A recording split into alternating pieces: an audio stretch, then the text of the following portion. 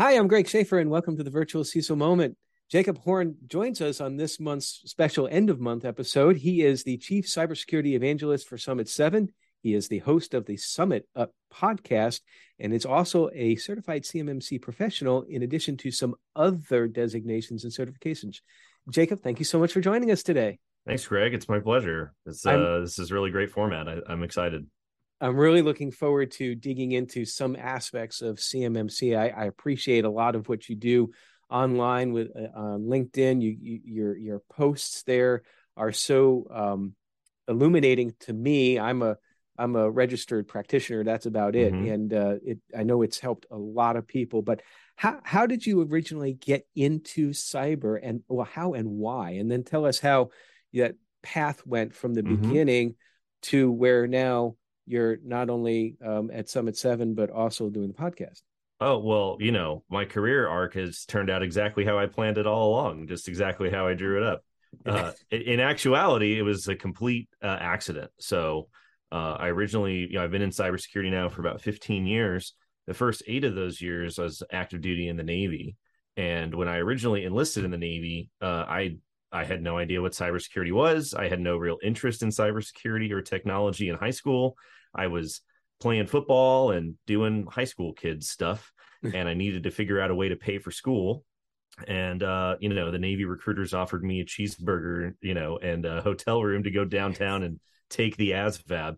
And after I took the test and went back to work, they called me and said, "Hey, we've got these new opportunities." They started dangling enlistment bonuses, all the tried and true tactics, and so off I went into the Navy. And they were at the time standing up a new program to create basically intelligence analysts to be detailed to the National Security Agency, who specialized in cybersecurity and all of the various helpful intelligence aspects, I'll say, involved with understanding things about the cybersecurity world that would benefit NSA intelligence reporting. We'll leave it at that.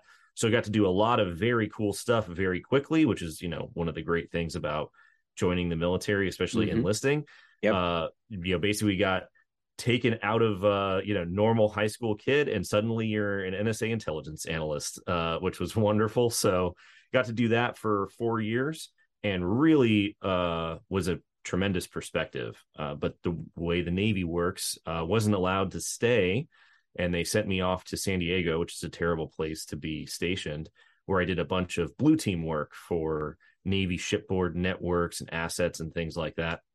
Pretty standard sort of analysis and blue team style work. But that was really my first hint at the world of acquisitions and how important it was, because what would happen is we would show up to a shipboard network for a ship that's getting ready to deploy, doing their workups, and we would run our blue team assessment and give everybody the report. We'd brief the CO and brief everybody, and every time we would see the same vulnerabilities, the same sort of security anti-patterns pop up, and we would deliver the out brief, and then nothing would change because the people on the ship don't actually control the architecture of what is on the ship. They just sort of operate the systems that are on the ship. The program offices run the architecture, and the baseline architectures are baked into a certain design sort of reference architecture because of the way the acquisition program works. So we were effectively not doing very much other than just sort of highlighting issues that had been baked in as a result of the acquisition process. That's kind of scary in a way, isn't it? It's just like it's very scary. So a lot of time, you're pointing out vulnerabilities where it's like you need to fix these things, but because of the fact that the folks that are running it don't actually have access or authority to change anything. They don't have control. They can't change the architecture. Wow. I did not know that. And so this happens a lot when you see headlines that say some weapon system has some flaw found in it or some vulnerability. Typically, the people operating the weapon system or the network associated with that weapon system, whether it's satellites or fighter jets or ships or whatever, by the time you get down to the process of it actually being maintained, the decisions that occurred years and years prior in the acquisition process bake in issues, right? And it just is a legacy. You've probably heard a lot of this discussion in the world of defense acquisitions makes a lot of sense when you're buying commodities like steel to build a fleet of ships over the next 10 or 20 years. Doesn't work that great when you're buying network devices and computers and things like that, right? And so it lags behind. Now, I didn't really think much of it other than this is very annoying. So when I got out of the Navy, I went and did some time as a SOC analyst doing shift work, living the dream in Hawaii, and forgot all about acquisitions. We decided that we wanted to come back to Southern California. And as it turned out, there is quite a bit of aerospace and defense acquisition work that occurs out here because of the very large aerospace and defense industry. So having a background in 853 controls, NIST frameworks, things like that, as well as sort of this broad perspective on the world of defense acquisitions in terms of sustainment, I fit right in. And I suddenly found myself in the program office who were making decisions about weapon system design that in a few years would be maintained and operated by the folks who were getting blue team assessments. So I went from all the way at the bottom of the world all the way to the top, and then all of a sudden the dots connected. So after a few years in that ecosystem, I went over and worked for Northrop Grumman, which is, very common to go from program office to large system integrator. One day in 2018, somebody slid a document across my desk, and it was called NIST SP 800-171. And they said, "What is this?" And I said, "I don't know. What is why is this a weird chopped up version of 853 controls? Like, what? I don't understand what this is." And then I fell down that rabbit hole.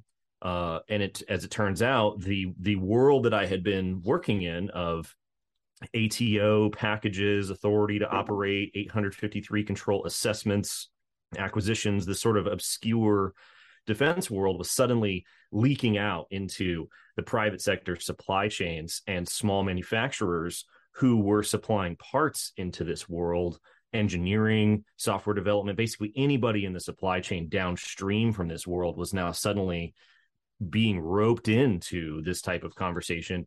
And this completely blindsided everybody in the defense acquisitions world, the program office world, as well as the supply chain world. So it opened an opportunity to try to bridge those two worlds based off what I had seen. As things evolved over time, it turned out that CMMC, a DoD program, was right around the corner. So I basically accidentally ended up in a position that when CMMC became a thing, I was sort of standing as a bridge between these two worlds, if you will, and turned LinkedIn into a hobby, and now here we are.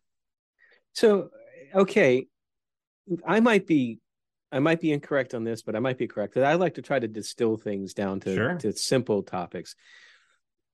The government was required to reach whatever level of maturity for 853 was required based on the risk of assessment, the risk management framework, what have you there. And then that now became a requirement for the commercial sector, the private sector. But did 171 come about because 53 was too onerous and 171 was more or less kind of like a 53 light type thing? Yeah, so the short answer is yes. So the way to think about it is that 800-171 is a derivative of 853. Okay. And it is a heavily NIST, whenever NIST chops up the 853 controls into smaller controls, it's a process called tailoring. So literally like taking raw material and tailoring a suit. 800-171 is a heavily tailored subset of the controls in 853. Just conceptually, 853 is designed to be a very large toolbox of agnostic tools from which you are supposed to select and tailor controls for specific situations. So if you are in a program office and you're going to design a satellite ground control system that's going to allow operators to communicate and operate satellite systems, you would draw out what the system's going to do. You would do your risk assessment and come up with what your risk tolerances are within the program. And then you would pull from the 853 catalog the required control minimums, and then you would tailor accordingly based off of your situation. That's the way that it's supposed to work. in the federal environment under the risk management framework. You go all the way through that life cycle. The problem is the risk management framework and FISMA requirements that drive the requirement to use the risk management framework don't apply to the private sector. And the government discovered that they had a problem because a lot of the data that needed to be protected under FISMA via the risk management framework, with 853 controls, was being sent out and shared at a very large level with companies that are not beholden to FISMA. They are only beholden to contractual requirements. And typically, those contractual requirements were very nebulous when they addressed what protections were required, if at all. So that spawned basically what we now know as the CUI program, the Controlled Unclassified Information Program, not a DoD specific program. That is a federal government wide program. As it turns out, years and years ago, around 2010, 2011, the DoD and the federal government were on parallel timelines. The DoD was getting hacked like crazy. Weapon systems were being compromised. They had an issue with their technical and engineering and manufacturing data flying out the door to other adversaries. They wanted to increase the protections in the supply chain for that data. The problem was, at basically the exact same time, the Obama administration signed an executive order that gave all control of sensitive unclassified information, now known as CUI, to the National Archives and Records Administration, or NARA. So when DoD started to issue regulations over controlled unclassified information to their supply chain, NARA said, no. We're in charge. The executive order makes us the executive agent. We determine what the minimum standards are, not you. And so there was actually a fight. There was a big fight in the early 2010s about what that minimum baseline should be. What came out of that fight, now they call it a collaboration, is 800-171. So the output of this collaborative risk determination for minimum requirements to protect this data for all agencies was a collaboration between NIST, NARA, and DoD.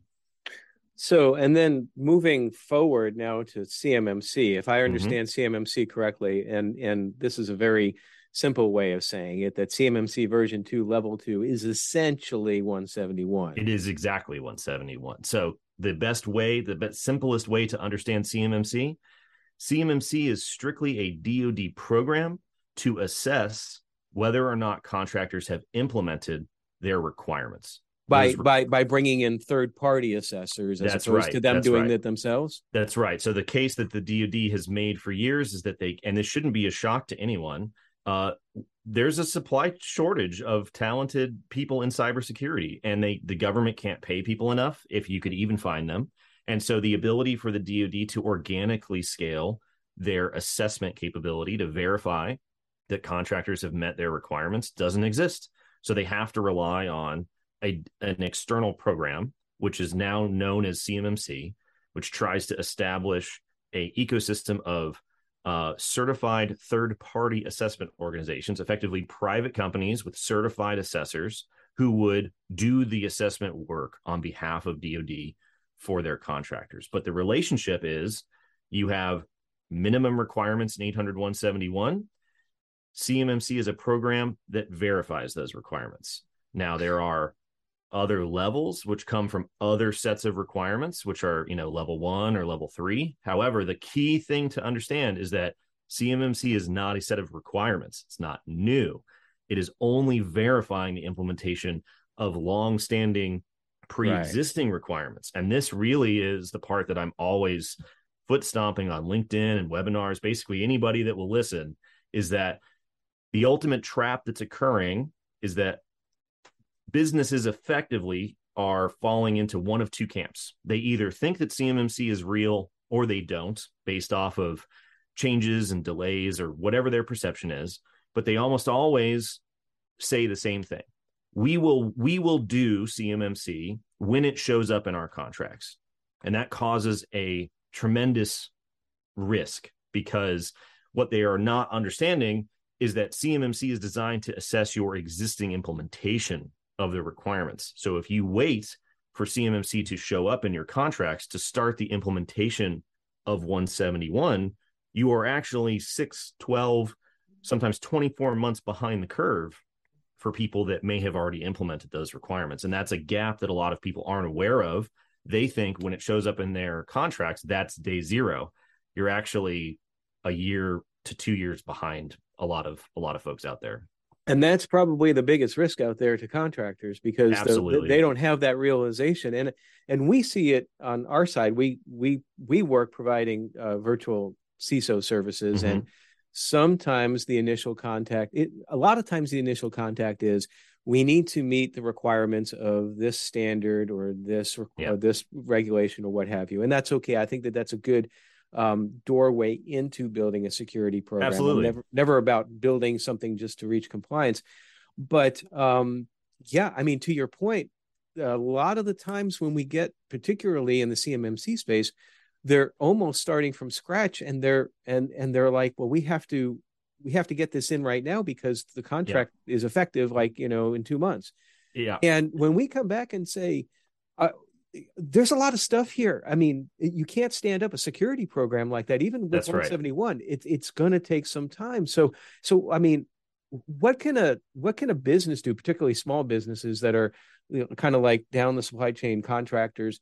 What can they do to better prepare, or at least know about it? So the thing that I always recommend that everybody does, and this is coming from someone who works for a company that is a managed service provider, and we give this advice because it is the great equalizer among everyone, whether they are consultants or the government themselves or service providers or technology companies, right?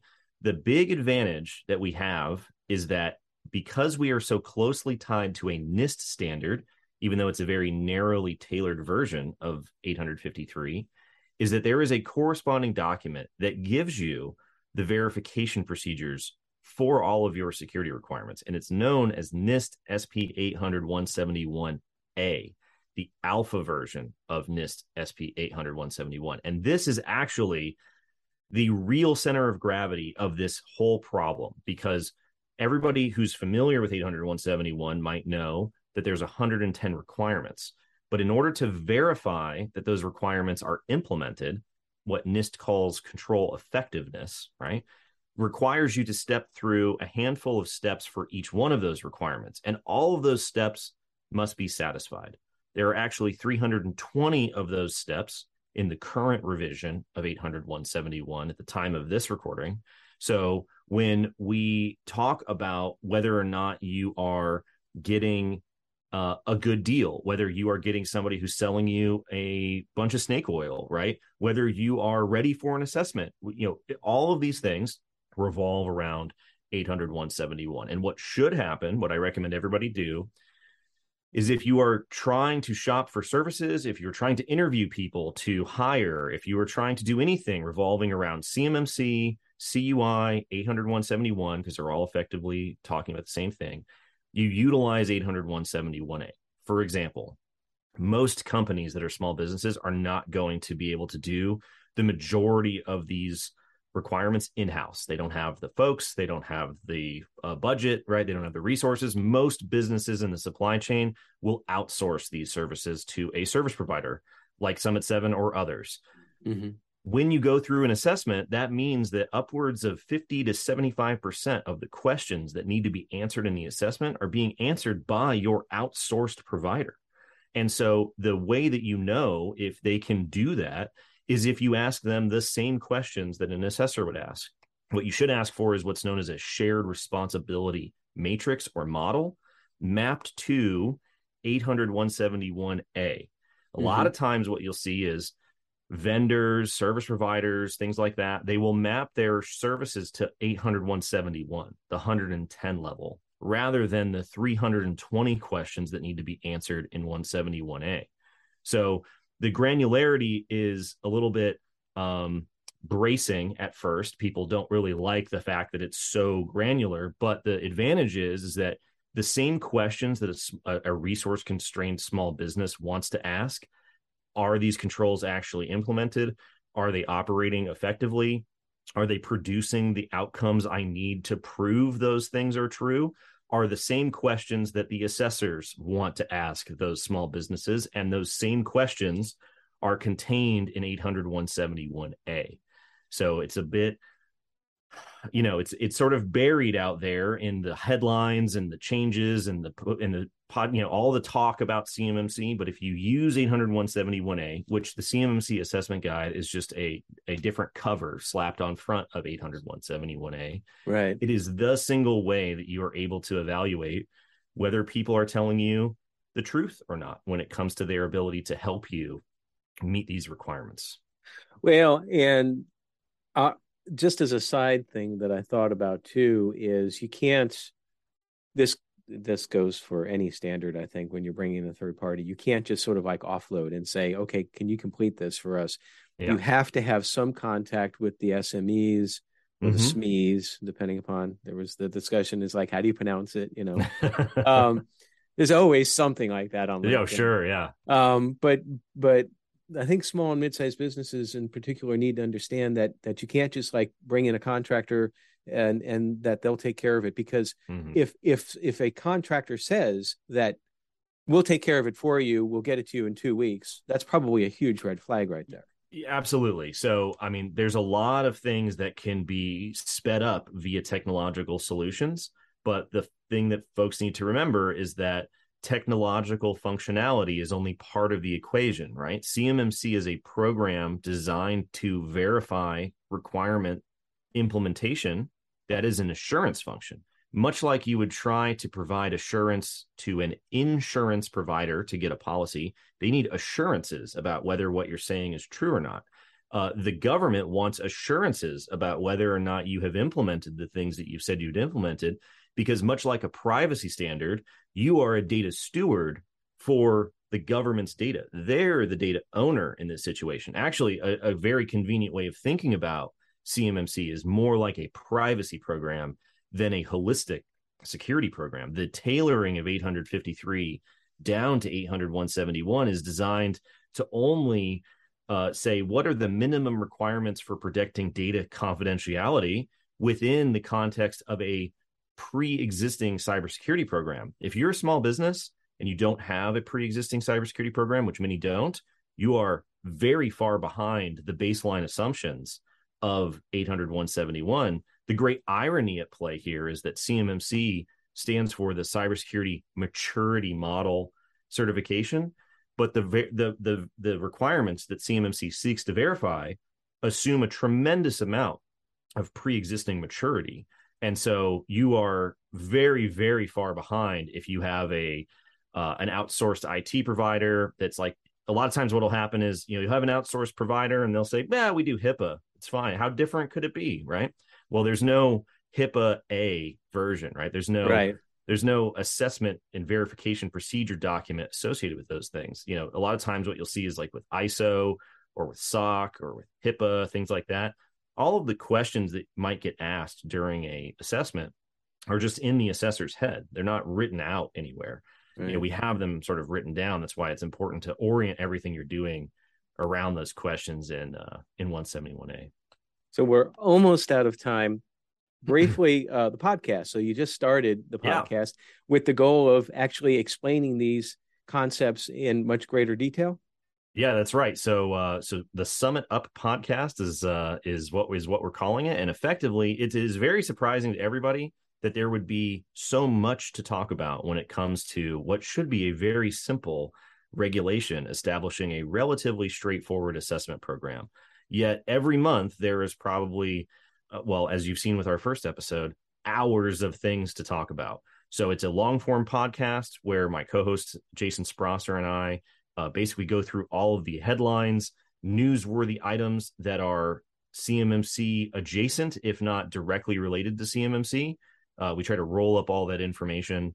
And then, we have all the timestamps and everything in the video. It's on all the platforms and everything. So if you're not refreshing LinkedIn every day to see the posts that come out, that's a great place to get up to speed on what happened in the previous month. Awesome. Future plans? Oh man, so future plans. Well, at this point, going into 2023, this is the crescendo before the other shoe drops, if you will, on the supply chain. So it's been a long road since 2020 when the regulation came out establishing the CMMC program. There's been a lot of calibration, there's been a lot of adjustment, there's been a lot of red tape and sausage making on the back end to make sure that it gets through the process. The big issue is that a lot of people have interpreted that time as a delay. Yeah. And they've sort of equated that delay as an indicator that things might change. So moving forward, it's just going to be more to talk about and more to understand, more dots to connect for everybody. So you're going to continue the mission of getting everybody into knowledge with regards to CMMC and where it's going. I don't think the DoD is going to suddenly become a lot better at communicating or especially visually. So, there's plenty for us to try to bring value to everybody just in terms of getting everybody on the same page, making sure everybody understands what's going on. There's a lot of smart people in the DoD working on the program. Not a lot of folks who had comms degrees or marketing backgrounds that can, hold a human conversation.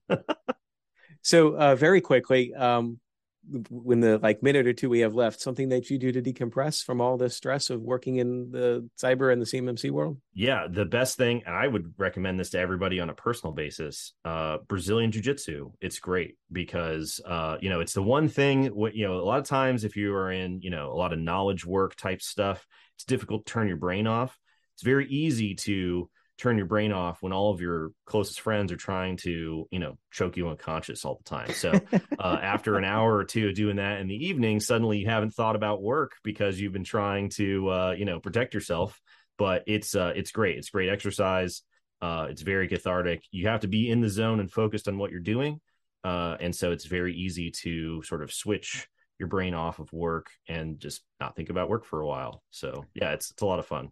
Brazilian Jiu-Jitsu. I'll have to look that up. That is something that I have never considered looking into before. It's great for everybody. Yeah, it's awesome. You don't have to be, it's any age, anybody in any various form of fitness. It's really, really awesome. I would encourage everybody to check it out. Well, Jacob, thank you so much for your time today. It's been a fascinating discussion. Wish we had more time, but y'all, if you want to learn more about stuff, go out to their podcast because there's a lot of great information on there. But thanks for joining us today. Yeah, thanks so much. All right. And everybody, stay secure.